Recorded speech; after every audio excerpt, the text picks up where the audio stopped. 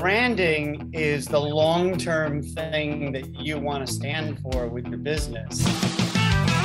If you don't mind us starting, Rafe, could you maybe share what you believe marketing to be and what you believe the difference between marketing and branding is? Sure, no problem.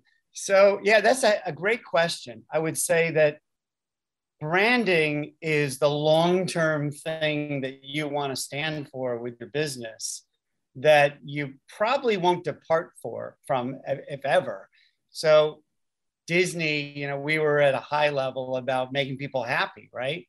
An experience that makes you smile, that makes your kids smile, your grandkids, whatever.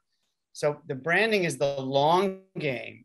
Marketing points at the long game, but really marketing is sales. Marketing changes every day, sometimes even every minute.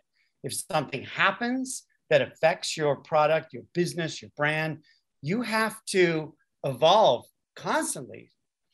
And if you make a marketing plan for the year, COVID happens and boom, you got to throw it away and change it. So I would say that marketing is an ongoing, nonstop, relentless obsession on how you're going to get people to know about what you're doing. Whereas branding is what in the long game you want to stand for whoever you are as a company. Thank you, Rafe. And I had this question for a bit later on. It's one of my favorite questions. It's not particularly intellectual, but I like to ask it, but I'll ask it now. What do you think is the most important, sales or marketing? And what's the difference? Like gun to your head, Rafe, you have to choose one or the other. I mean, I'm going to pick sales because I really think that marketing is a subset of sales. And there may be people I've worked with in the past will shoot me for saying that. But I think that sales is eventually what we're about, right? You want to sell your product. You want to make more money. And to the point of what we're talking about today, recurring income, it can only come when you get one sale, right? To get a second and a third and beyond that. So for me, marketing is one piece of the overall sales effort. Always was, always will be. Debatable, Rob. I'll bet my glasses on it, though. Yeah, I mean, look, sales is putting the cash in the bank, obviously. But is there an argument if your marketing is really good, your marketing puts the cash in the bank too? Absolutely. Good pushback. I think what I would say to that, however, is if your product or service is excellent, that is the best marketing on the planet. And that's what we'll talk about maybe a little bit as we get into this. Sometimes you don't even need much marketing if you have something that is so good, like an experience at a Disney theme park, that you come out of it and you just want to tell everybody. That's the best marketing, always has been, and in my opinion, always will be. So we'll come to that. I'd love to, this isn't on my list of questions, but I'd love to get that. But you've reminded me of the iPod. Back in the day when, you used to go to a hardware store or whatever you call them over the pond, if you like. And, you get these Sony MP3s, they'd have all these megahertz, gigahertz, and all these functions and lists. And then Steve Jobs said 10,000 songs in your pocket. And it just blew the world away. And to me, that's great marketing because everyone else was giving the gigahertz and the megahertz. And he just said 10,000 songs in your pocket. Amen. I would probably use a different word to define that. And that's innovation. We created something that we didn't even know we needed. And that to me is not even marketing. That's like crazy. Wow, where was his head at? Like I wasn't going around, maybe you were, Rob, but I wasn't going around thinking, oh, if I only had 10,000 songs in my pocket. I mean, that's like a science fiction movie, right? Yeah. So I wasn't dreaming that. So I think he innovated. And then the marketing became people like you and I who had that thing shouting to others about it. And eventually they did a more traditional advertising campaign. So in your experience then, Rafe, at Coca-Cola or Disney or anywhere else you've been, you said the theme parks, but can you name any other product or service or thing you were involved in that you're like, wow, this thing sells itself. This is amazing. Gosh. So I would have to say my startup, which I've been on for 11 years, where we actually didn't do any marketing because we obsessed over the product. And that was pop-up secret gigs. You didn't know, it's called So Far Sounds, SOFAR Sounds. And it's simply a gig in a house or some other non-traditional space where we just, and this was the Disney playbook, we just obsessed over the actual event, trying to break a few rules, do a few things that were different than before. And obviously it wasn't just me, there were lots of people who were involved, but I created something to help people understand that, like with the 10,000 songs in your pocket, there actually is a better way or another way to enjoy music. And that's sitting on a floor in a front room with 100 people or less, where everybody's quiet, everyone leans in and lets the music come into them. And they're not running out, going to the pub, getting a drink, talking, going to the toilet, all those kinds of things. Love it. So Coca-Cola and Disney are obviously two huge companies, and I just want to say it's a real pleasure to talk to you, Rafe. And I guess you must feel really grateful for the experience you've gained. So there's a lot of sort of startups on this summit, and not quite at the Coca-Cola level yet. What did you learn, basically running global marketing for those big companies that are transferable to start and scale ups? Right. Well, that's a great question. I think when you're working for big companies like that, you learn as much about what not to do as what to do.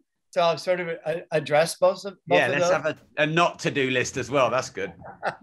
Right. So it all comes down to people, whether you have one person working for you, if you do, 10, or in these cases, 10 to 100,000.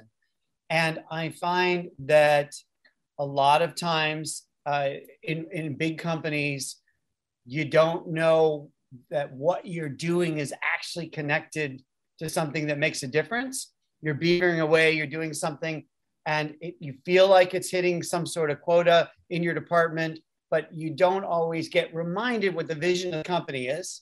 And I'll come back to that in a second. And also how what you do helps get there. So if I go, Disney did a great job, Coke not as well. But if this is the sense that I am waking up, and this is on the positive side, I'm waking up every day to make people slightly happier because they're going to buy a Disney product. They're going to go to a Disney theme park. They're going to watch a film that Disney's involved with. And whatever I do, whether it's accounting, or whether it's actually dressing up as Mickey Mouse, which I did, by the way. If we have time, we should get into that crazy story. But, whatever you're doing is actually helping those little kids around the world be slightly happier on any given day. So, number one, Disney got it right with the vision. Everyone at Disney knows what's going on. What we're trying to do is to build something that makes people happy in some way, great or small, right? And then they're really careful to make sure that every employee understands what that magic is about. And I would argue that most companies, and Coke was less good at it, forget that. They're like, go do this, go do that. But the boss doesn't take the extra few minutes to go, if you do this, and that could be anything from sweeping the streets at Disney World. If you do this, actually, you're going to make people happier than they were before, because we have a great product we should be proud of. So I would argue that spending a little extra time, anyone out there who has a small company, it's hard. You're in the trenches. It's relentless. You have to worry about rent and paying people and getting your product out and so many other things that I can't even imagine. I've been there, but taking a few extra minutes to remind everybody what the vision is. Every company should have a vision where they want to be one day. Now, I'll stop there for a second because I threw a lot and there's a lot more. But what do you think of that, Rob? Oh, I'm already in my head drifting into talking to my team and making sure I let them know why I want them to do something rather than just telling them to do something. So I think being reminded of the why is really important, because then we don't feel like we're just a puppet for someone else. We feel like we're actually doing something useful and meaningful. So thank you for that reminder, Rafe, because I do take my time to treat my staff well. We have almost 100 in our 2 main training companies, but I know I could do that more. In fact, one of my head of innovation, he's a very innovative guy called Tom Luter. He said, Rob, I always want to know why you want me to do something. And at first I was like, man, that's going to take me a lot more time. But then that will make sense. I get that, because otherwise you can just feel like you're doing a job. And how do you feel like you're doing more? Totally. That stereotypical boss that says, do this, do that. And if you haven't done it on time, they get angry without saying really what the consequences are. And guess what? Here's the wonderful part of this. It's free. All it takes is a little bit of your time, which we all don't have a lot of. Yes, I get it. But it doesn't have to take more than 60 seconds to go, hey, whoever, here's why we do this. Remember? And, you know, you can spend more time and obsess over it, but it's only a little bit from here to there, sprinkling that magic. And I think that people is actually the greatest leverage, Rafe, because you can either do all the work yourself or you can get your team to do it for you. So if you take 60 seconds per person, but you get 10% or 20% more output compounded over 100 people, it's actually a good return on time invested. It's just on how you perceive the benefit of the return on your time. 100%. And another tip is, as you onboard somebody, you obsess, whether you have 100 like you do, or someone out there has 10 or more. As you onboard somebody, you definitely need to obsess a little bit about getting them into the company and understanding why we do this. Why did you invent your company? Why did I invent mine? Let's spend a little time right at the beginning so that they're on track. Too many companies just say, right, here's your laptop, you know, there's the door, here's the sign-in sheet, here are your targets, go. But no, you should go to the pub and explain why we do this. Yeah, I really, I think that's huge. So thank you, Ray. You said you had a not to-do list. Can you give us a few of those? It's, you know, look, it's better to learn from the mistakes of others than make them yourself, I believe. Yeah, amen. Well, all right. The first obvious one is the flip side of what I just said, is not doing that actually is a big deal. The next thing, and as you probably figured out, I'm all about people. Another thing is get rid of toxic people. So I was working with an insurance company, a large one that everybody has probably heard of. And I was helping the CEO. And he said, I don't know what to do, Rafe. I've got this sales guy. He's just killing it. He's making us millions. He's the best salesperson I've ever seen. I'm like, what's the problem? Well, he's not treating the women out there very well. And I don't know what to do. And this was before Me Too. And it wasn't really clear exactly what was happening. There was nothing inappropriate. It was just his attitude. It was not nice. And I'm like, you got to get rid of him. I mean, there's just no question, because it will bite you in the end. I mean, obviously you need to spend time with him and coach him and all that stuff and warning. But I always have a mantra, no toxic people. We've all met those people. And the issue is, no matter how well they can perform or suck up or whatever, you know, and I know in our gut that they're wrong for the company. And it's not always easy, right? And if you're not the boss, it may be your boss who's toxic. And in that case, you need to leave, right? But no toxic people is so simple, but so difficult to execute on. And I'll also say, Rob, we've always been in that, and for everyone out there, we've always, you know, had that person who we know needs to go. We've warned them. They haven't listened. We've warned them again, but we hesitate because it's hard. It's not easy for anyone to fire somebody. But let me tell you, usually it's a relief to you both.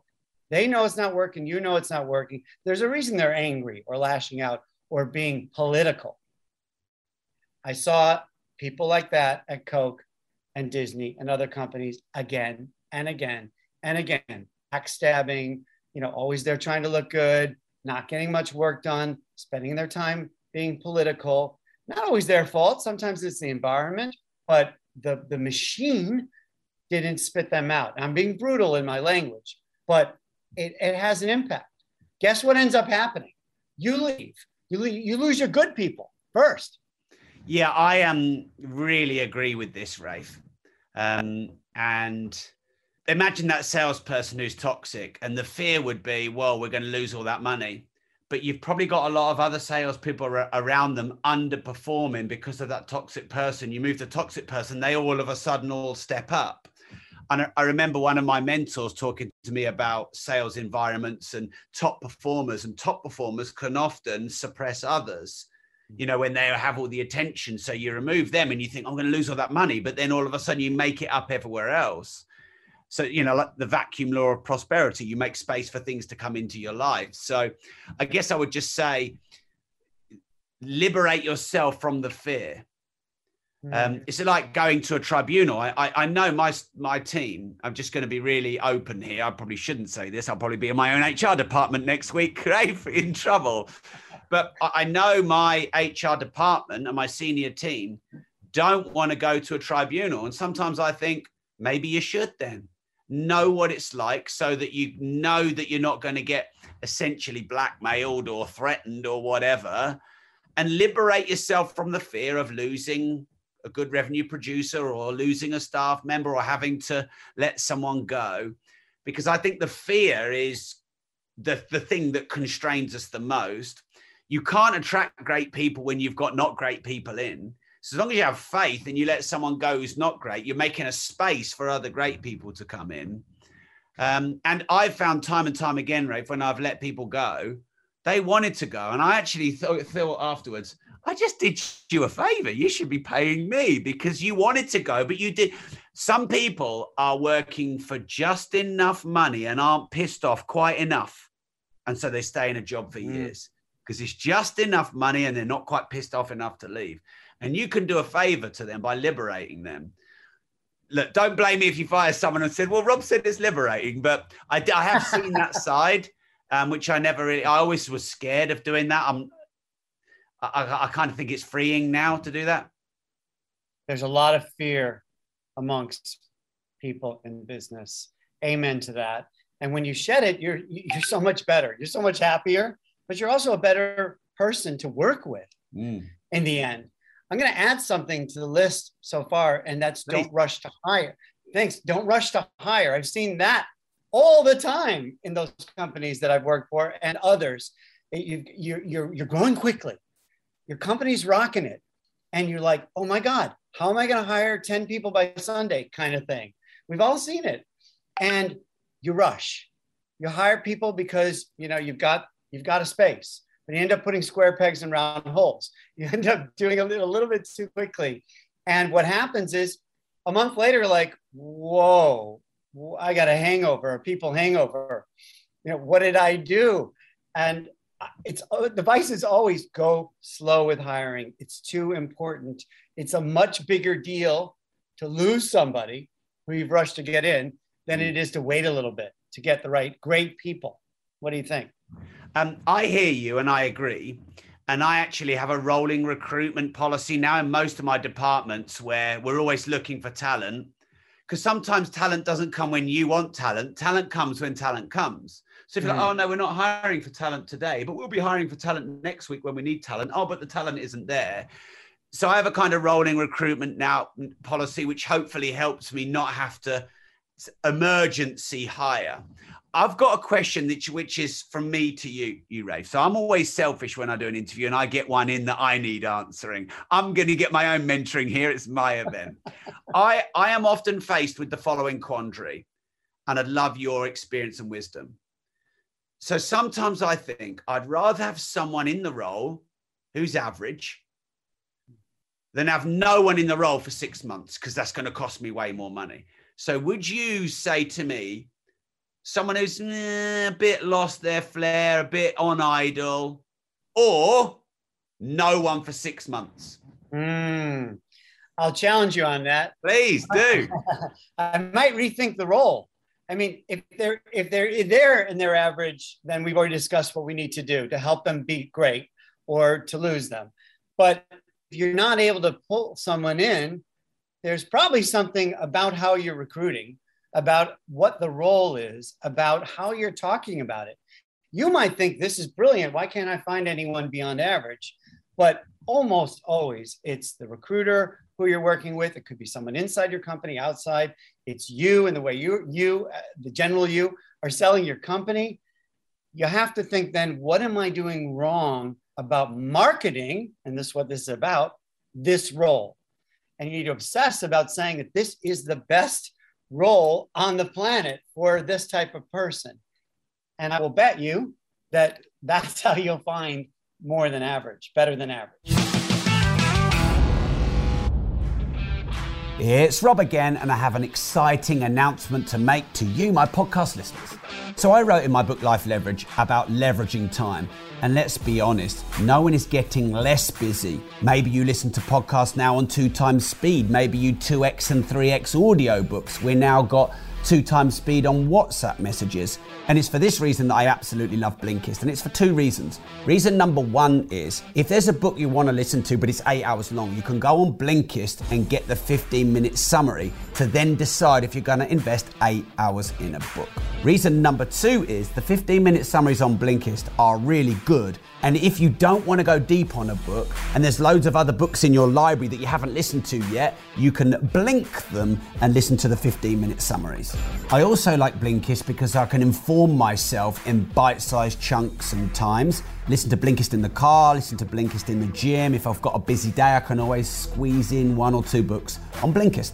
So right now, Blinkist has a very special offer just for my audience, you listeners on The Disruptive Entrepreneur. So if you go to Blinkist.com/Rob, you can start a 7-day free trial and get 25% off a Blinkist premium membership. So it's Blinkist, Blinkist, Blinkist.com/Rob. Get 25% off and a 7-day trial. I only ever recommend people and companies I personally use. I love Blinkist with the changing world and the massive information. So go to Blinkist.com/Rob. Right. What's the, I don't know if you believe in standing out rather than fitting in. So I'm not going to make that assumption. But my question here is, how do you stand out rather than fit in? It's so blazingly obvious to me. And it's my main advice to anyone who wants to understand marketing. And it's so obvious that I'm almost embarrassed to say it, Rob. But it's obsess over the customer.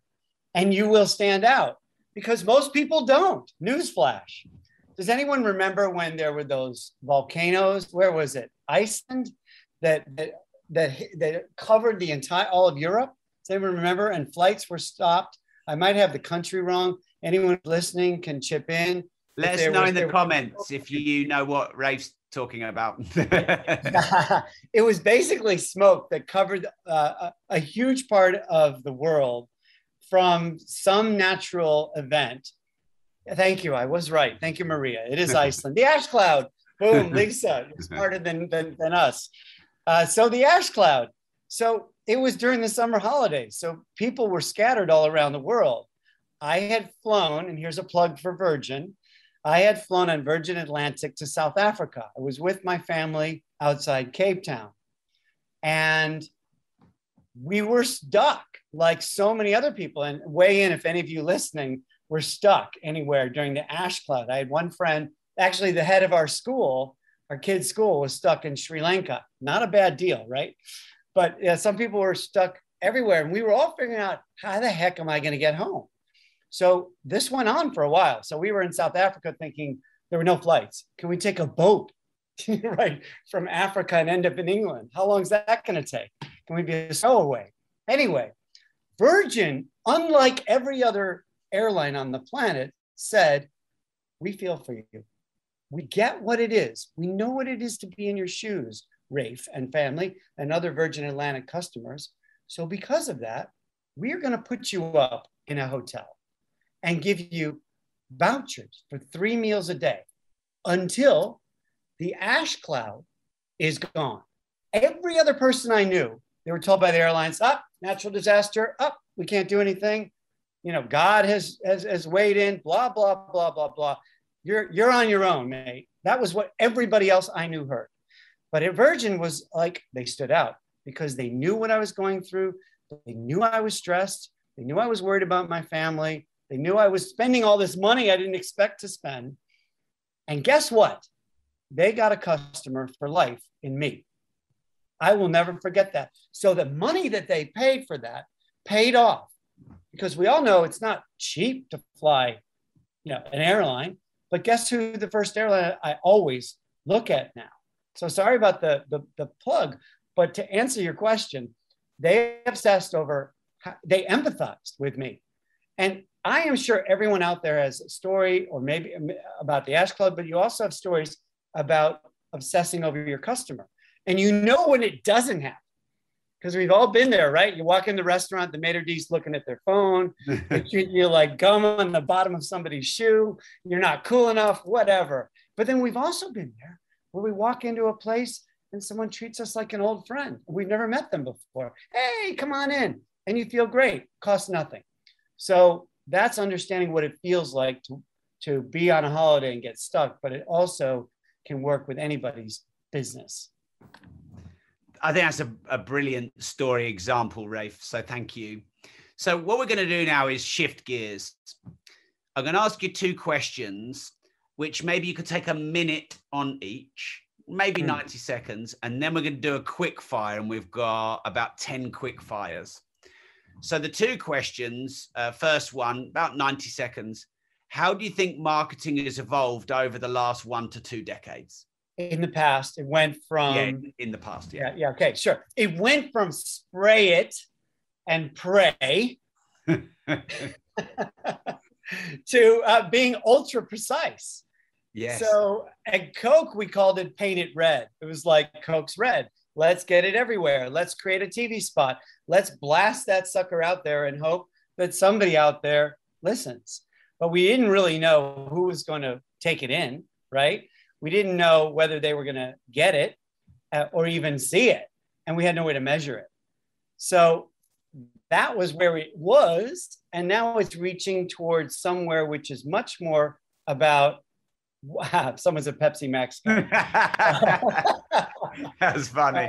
Look, I don't drink Coke anymore, but that's another story. So then it went to one-to-one marketing, right? It's like, how can we find somebody through digital marketing and get to them with our precise message that's ultra measurable? Now, it's not perfect. I'll get to that if we have time. But the point is that journey has gone from one thing to a lot more precision, a lot more getting to know you and I.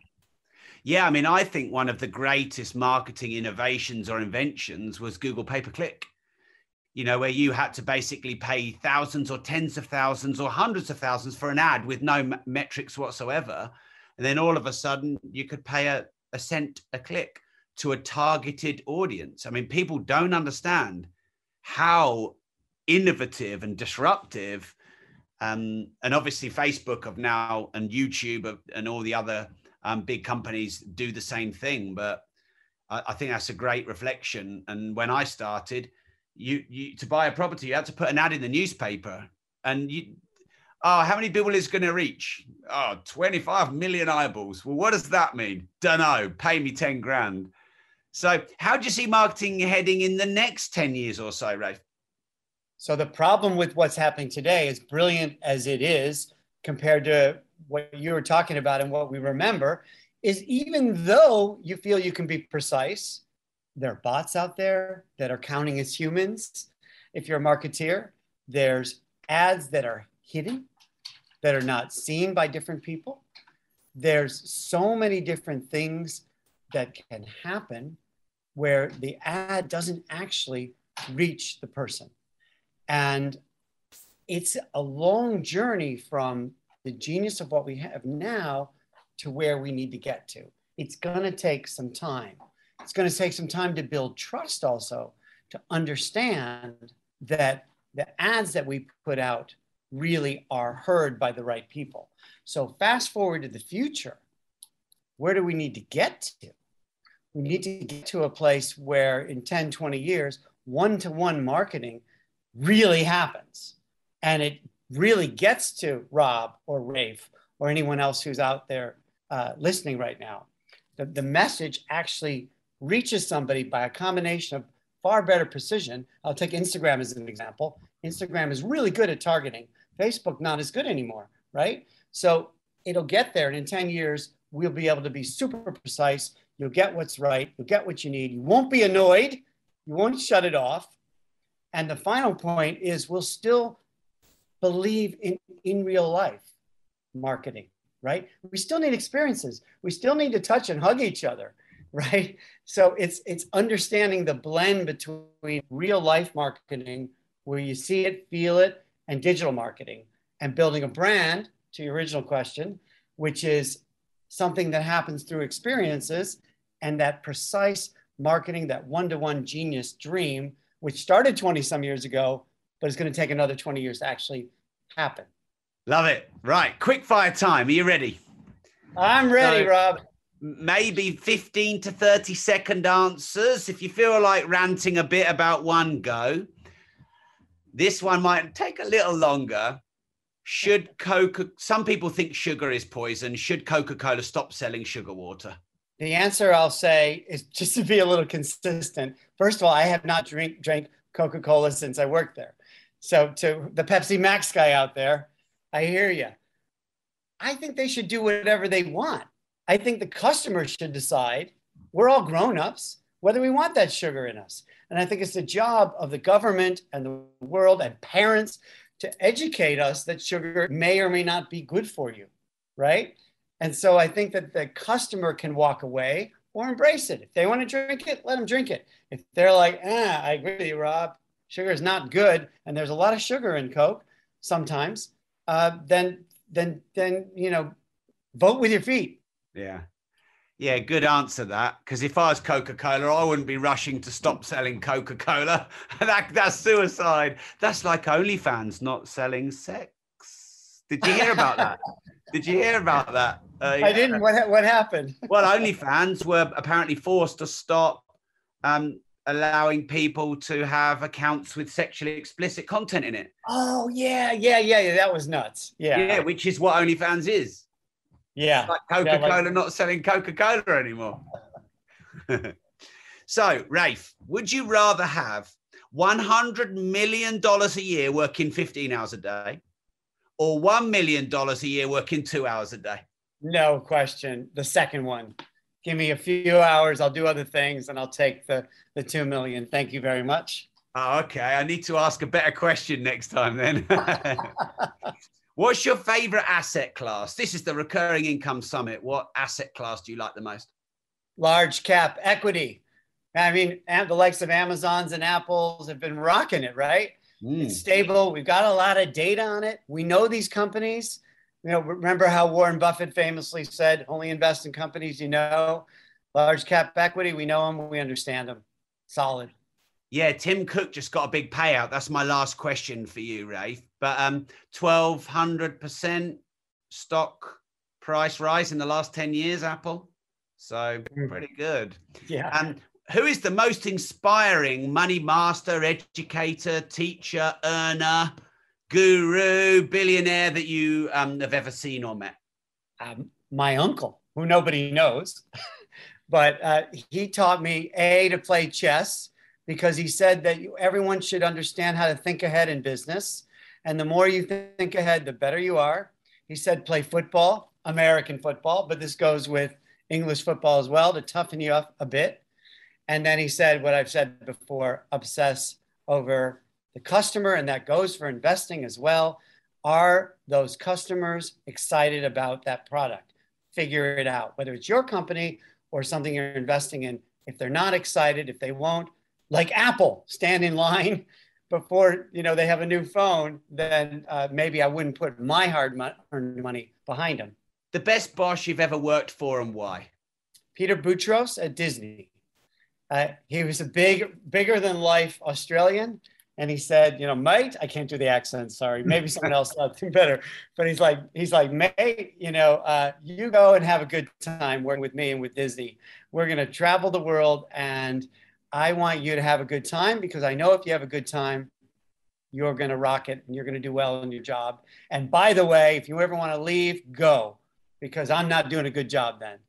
What's the best advice you ever remember receiving? Sorry if this is cheesy. That's my American. But it's really about doing what you love. And if you're not enjoying it, get out. This life's too short. We've all seen that last year, especially. And the worst advice you ever remember receiving? Big boss at Walt Disney took me and one other person around her house in Beverly Hills and said, the other guy was Chris, Rafe and Chris, this can be yours if you're just loyal to me, if you just, do what I say and work with me, this huge house and garden and everything. And the other guy, Chris, bought the Kool-Aid. And I'm like, really?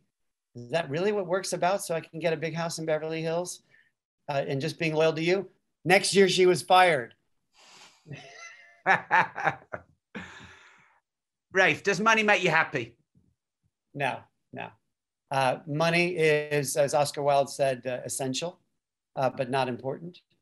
And, we all need money and we all need a certain amount of money, but it's never made me happy. What makes me happy is this: talking to someone, having a laugh, having great friends and family, and being healthy, hopefully, to enjoy it. So Tim Cook, it was announced today, had a $750 million payday. He a 10-year incentive just materialized. He got paid in stock, but sold it pretty much immediately. Gave 10 million of it away to a charity and cashed in about 750 million. What do you think of Tim Cook getting paid $250 million today?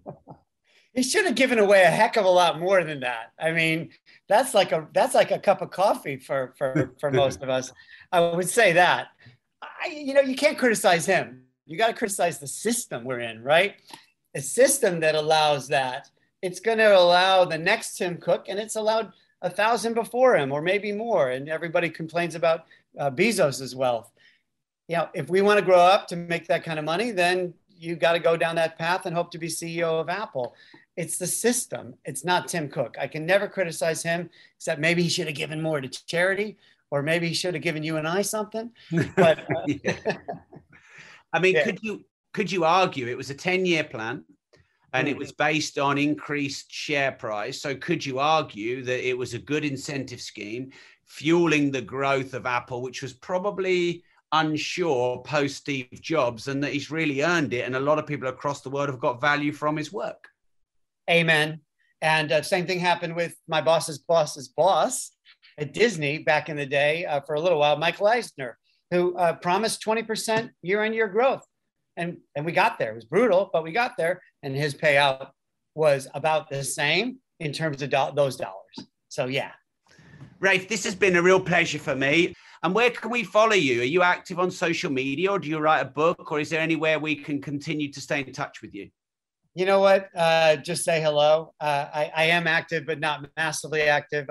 I'm an email person. It's just my name, Rafe Offer at gmail.com, RAFEOFFER, Rafe Offer at gmail.com. I try to get back to everybody. And I think one-to-one communication, which I've been talking about, makes sense. Thank you for your beautiful comments. Good luck with your businesses. A pleasure, Rob. I've just shared your email. I would say to everyone watching and listening, don't just, he said say hi, but hundreds of emails, but, maybe approach Rafe with something valuable and useful. It's RAFEOFFER at gmail.com. Rafe, it's been a real pleasure. Thank you so much for your wisdom and insights. And we'll see you again soon. I hope so. Pleasure. Thanks for having me.